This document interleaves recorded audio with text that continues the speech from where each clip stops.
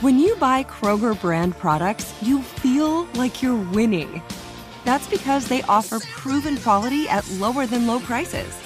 In fact, we guarantee that you and your family will love how Kroger brand products taste, or you get your money back.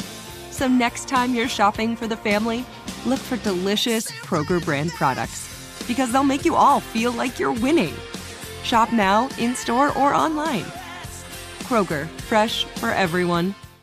We went from normal life, healthy child to acute lymphoblastic leukemia, or B-cell ALL. The St. Jude team came up to get CJ via ambulance. Shortly after that, I noticed a rainbow. It meant that there was hope. We were driving into hope. To have hope is to have your child healthy, and we have that because of St. Jude. You can help kids fight childhood cancer. Please become a St. Jude Partner in Hope today by visiting musicgives.org. Tired of restless nights? At Leesa, we know good sleep is essential for mental, physical, and emotional health. From memory foam mattresses to hybrids that keep you cool all night long, Leesa's mattresses offer exceptional comfort and support with free delivery and 100 nights to try out your mattress in the comfort of your home. For a limited time, save up to $700 off select mattresses plus 2 free pillows. Go to leesa.com/iHeart for an additional $50 off mattresses and select goods. Exclusions apply. See leesa.com for more details. Just one thing that I would like to say. Just one thing going down. I would like to say. This is the Black Information Network Daily Podcast, and I am your host, Ramses Ja. And sometimes the amount of stories that make their way to us means that we simply can't cover everything that comes our way. But from time to time, a story just stays with me, and I feel compelled to share it with you and give you my thoughts. And now, one more thing. All right, so most of the time when I do this segment, One More Thing, it's because there's something in the news that maybe needs a little more perspective, or there's something missing to the conversation, or something like that, but it's based on something in the news. Well, today's episode is not based on something that's in the news. And at the same time, it's based on something that's in the news all the time, funnily enough. But the source of today's content, the nexus of the thought, happened over the past weekend. I actually went to a football game and was with a crowd of people, mixed crowd of people who had different ideas on, what was happening with the country. You see a lot of patriotism at football games. And, a lot of folks had a lot to say. And of course, everyone wants to talk to me because I do this show and I do my radio show. And, I am very much in love with Black people and want what is best for all people. But I realize the need in the Black community is far greater than some other communities in this country. So again, folks want to know my thoughts. And these type of conversations tend to cover a lot, but more often than not, they will broach the subject of policing. And so that's what I want to talk about today. So the question that I want to ask and ultimately answer is, why do we trust police? And we're going to talk about something called propaganda. We're going to talk about how the media affects our impression.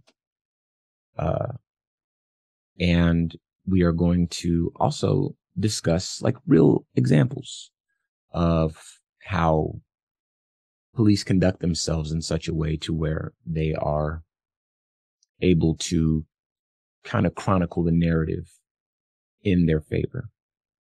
And, at the end, I think that we're going to figure out how we can learn to see two sides of a story, because a lot of folks have they have difficulty seeing the other side. People are very pro-cop. It's hard to see how police can make mistakes. Of course, there's certain examples, but how to see a system that is failing all of us And of course, folks that are very critical of the police. Oftentimes people like us overlook examples of police doing good work. So I want to start at the beginning. Again, the question, why do we trust police? Now, this is not me guessing. This is based on research. I live this life. I peel back the layers. That's what I'm supposed to do. And I don't know everything, but I certainly know enough to offer an opinion on something that exists beyond me and my own narrative. And if you close your mind, you close your eyes and you envision in your mind an officer, it doesn't matter who you are. Some of the first things that come to mind should be, this officer is brave. This officer makes the community better, makes the community safer, not terrorizing the community, him or herself. Some other things that might come to mind, this officer tells the truth, is honorable. This officer is a good person. And we have to be mindful that policing, like many industries, many disciplines, has evolved, but it has not evolved in the same way. For most disciplines and industries, the evolution of these disciplines is based around what will make the most money. This is true in a capitalistic society. But I believe the evolution of policing, and certainly in the past 40 to 50 years in this country, is not necessarily based on capitalistic factors, but rather based on fear and fear mongering. Now, this has always been true of policing ever since the film, The Birth of a Nation, that showed the Ku Klux Klan as the saviors of white women who were being attacked by black men. Fear has really caused people to do some strange things that are, these unfounded fears. But if you don't know that the fears are unfounded and you take them at face value, then of course we end up where we are. So we have a discipline, policing, that has not evolved in such a way that it is better for all people and constantly moving in that direction. But rather we have a discipline, an institution that is further insulated from the problems, shortcomings, and solutions. It's harder for folks who are police officer or very pro police to see the shortcomings of the institutions as being prevalent enough to really warrant any real changes on a systemic level. And those people who are very pro cop, who are police themselves, are not the only ones. There's a lot of people in the middle who, left to their own devices, if you ask them just general questions about policing, they would tend to assume that police are the good guys often enough. And they may be right. But the reason that's in your head, the reason you're not critical of policing in the way that you might be critical of other disciplines, the reason that you might not hold the evolution of policing to the same standards as you would hold the evolution of other disciplines, other practices, other, sectors of the population, is because of one thing known as propaganda. In brief, the history, and it's just like it sounds, but in brief, the history of propaganda, I believe, comes from a show called Dragnet. And in Hollywood, in order for the producer of Dragnet to get access to like real police stories and be able to recreate those stories for television, the police wanted some say in how they were portrayed, right? And this practice continued ever since then. It's still in place now. This is why the vast majority of police films are about the police being the good guys, never doing anything wrong. The police are the most honorable folks in the world, right? And it's social conditioning over many years that causes us to not really question the morals of police or the intentions of police. And there's one notable exception, of course, that comes to mind. I'm sure there are others, but one that comes to mind is that when you do think of a crooked cop in film or on TV, you think of Denzel in Training Day. And it's funny how that worked out. Anyway, propaganda has a degree of influence on us, and it makes it more challenging for us to be critical of policing. Makes it more challenging for us to be critical of the individuals and the systems in place. But food for thought, are we conditioned to give the benefit of the doubt, to accept at face value what the police are saying, to allow them to chronicle the narrative themselves and assume that they have nothing to hide or there's no more to the story? Propaganda is one such thing that has subtly influenced a society over many years. Another thing is news outlets, media. As you may or may not know, oftentimes police will send out to media outlets, sort of like press releases.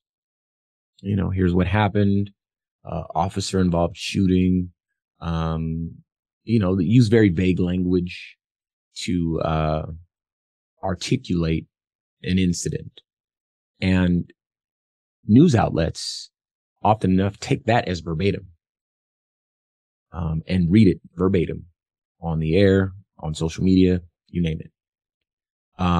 They don't go and ask any of the witnesses. They don't go and, it's a little bit more challenging, a little bit more difficult for them to put that story together.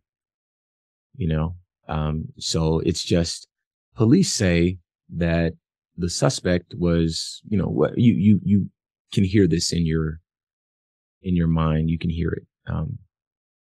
And this police say statement often enough doesn't tell the full story. It allows, again, what the police say to be chronicled, their narrative to be chronicled. And that doesn't always paint the most accurate picture, but it causes us, again, to further trust police, because the media presents the police's side of the story with carefully crafted language that sometimes is very vague, and doesn't tell the other side. A suspect, officers believe the suspect fired at least one shot. And, then 60 shots were fired back. But if you really dissect the language, officers believe the suspect fired at least one shot, or if you say something like a weapon was present, it's not illegal to have a weapon in this country, but again, the police are writing this language, sending it to the media outlets, and they just parrot it. And so we are less critical because we're only getting one side of the story. We don't know that there could potentially be another side, because I work in media, but all of us don't. And so all of us don't know that. Another thing to consider is that, we often will take police officer stories as fact. This could be the fact that police officers will cover up their misdoings and then just restate what happened in a way that paints them in a flattering light. This could be in person, whatever the case is. And this is something that police are very good at. They're very good at covering up their own shortcomings, we'll call it. We'll be kind. And they're also good at covering up each other's issues, say. And, these police cover-ups is a lot more, they're a lot more prevalent than you may know. And they don't always happen on a grand, massive scale. Oftentimes it's just a matter of leaving something out of the report or putting something into the report that changes the optics for somebody who might read it. Or when it makes its way to trial or, this sort of thing.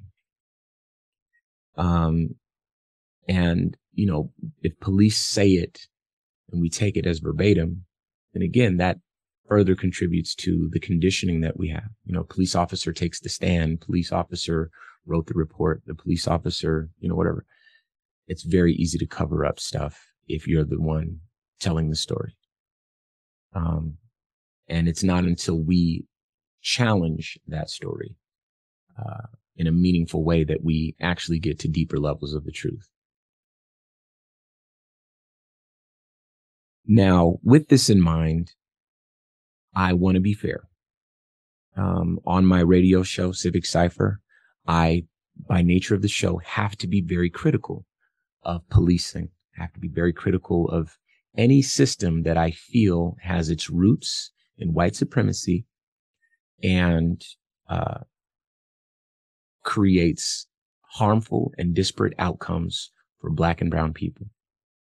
That could be politics, that could be fair housing, that could be discrimination of any kind. But I also have cited examples of police officers doing very heroic things. So I want us all to bear in mind that there are examples of the human beings doing the job in a flawed system. Policing is very flawed in my opinion. But the human beings were, in fact, being very heroic. And there's also examples of cowardice. Uvalde comes to mind, and many others. But to give you an idea of where I'm going. And there's also those officers committed to the truth. And in recent months and years in my life, I have met people, human beings with beating hearts in their chest, who I believe to be good people, who happen to be law enforcement. Crazy as it sounds, but it's very true. And I had to learn that. And those folks, in my estimation, are committed to the truth and committed to fair, equitable outcomes for all people. And they are part of a system that does not provide a lot of wiggle room for people. And it's not really open to folks who want to make a change. It's very resistant to change. And there's nothing that really compels it to change. Fear, in fact, compels it to stay the same and then fortify itself against the very things charging it with changing, the very factors and forces in society that are challenging it to become better and fairer to all people. It's like a strange sort of catch-22, but there are people there.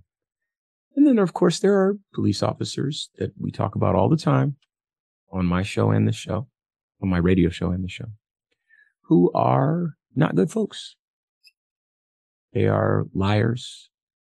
They are corrupt, and they have power, and we don't question it. We don't ask, why do we trust the police? And they get on the stand and they are lying rather than testifying.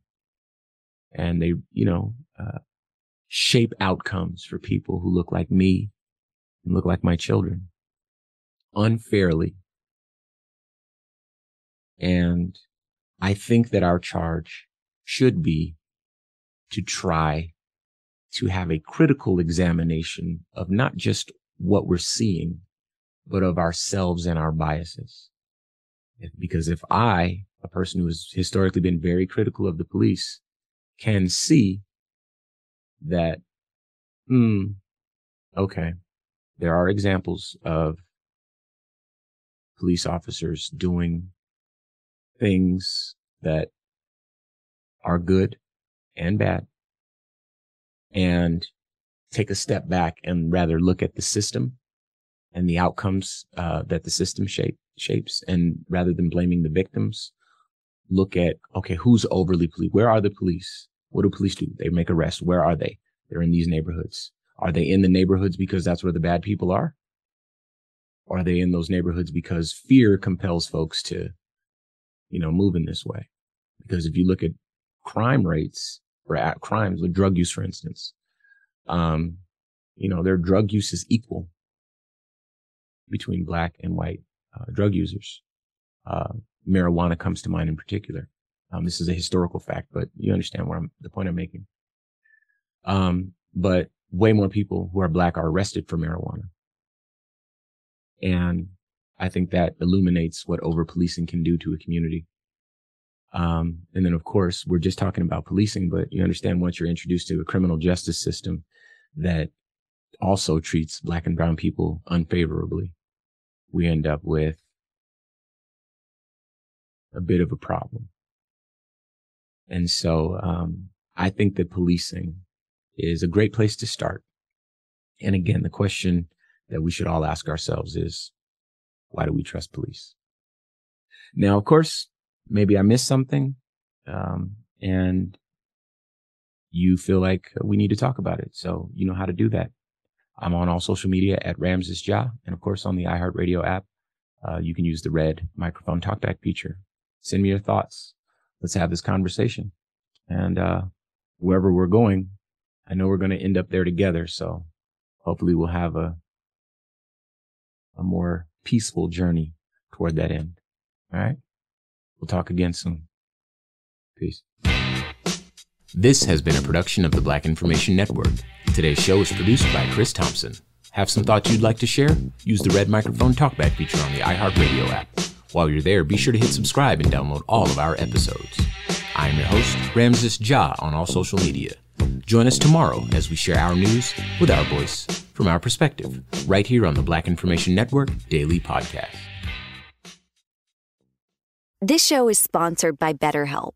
It's a simple truth. No matter who you are, mental health challenges can affect you, and how you manage them can make all the difference. That's why everyone should have access to mental health support that meets them where they are and helps them get through. BetterHelp provides online therapy on your schedule. It's flexible, simple to use, and more affordable than in-person therapy. Connect with a licensed therapist selected just for you. Learn more at BetterHelp.com. That's BetterHelp.com. We went from normal life, healthy child to acute lymphoblastic leukemia, or B-cell ALL. The St. Jude team came up to get CJ via ambulance. Shortly after that, I noticed a rainbow. It meant that there was hope. We were driving into hope. To have hope is to have your child healthy, and we have that because of St. Jude. You can help kids fight childhood cancer. Please become a St. Jude Partner in Hope today by visiting musicgives.org. Good sleep should come naturally, and with the new Natural Hybrid mattress, it can. A collaboration between Lisa and West Elm, the Natural Hybrid is expertly crafted from natural latex, natural wool, and certified safe foams to elevate your sleep sanctuary and support a greener tomorrow. Plus, every purchase helps fuel Lisa's work with shelters and those in need. Don't put off a good night's sleep any longer. Get a Lisa mattress today for a sound sleep tonight. Visit lisa.com/iHeart. That's LEESA.com/iHeart.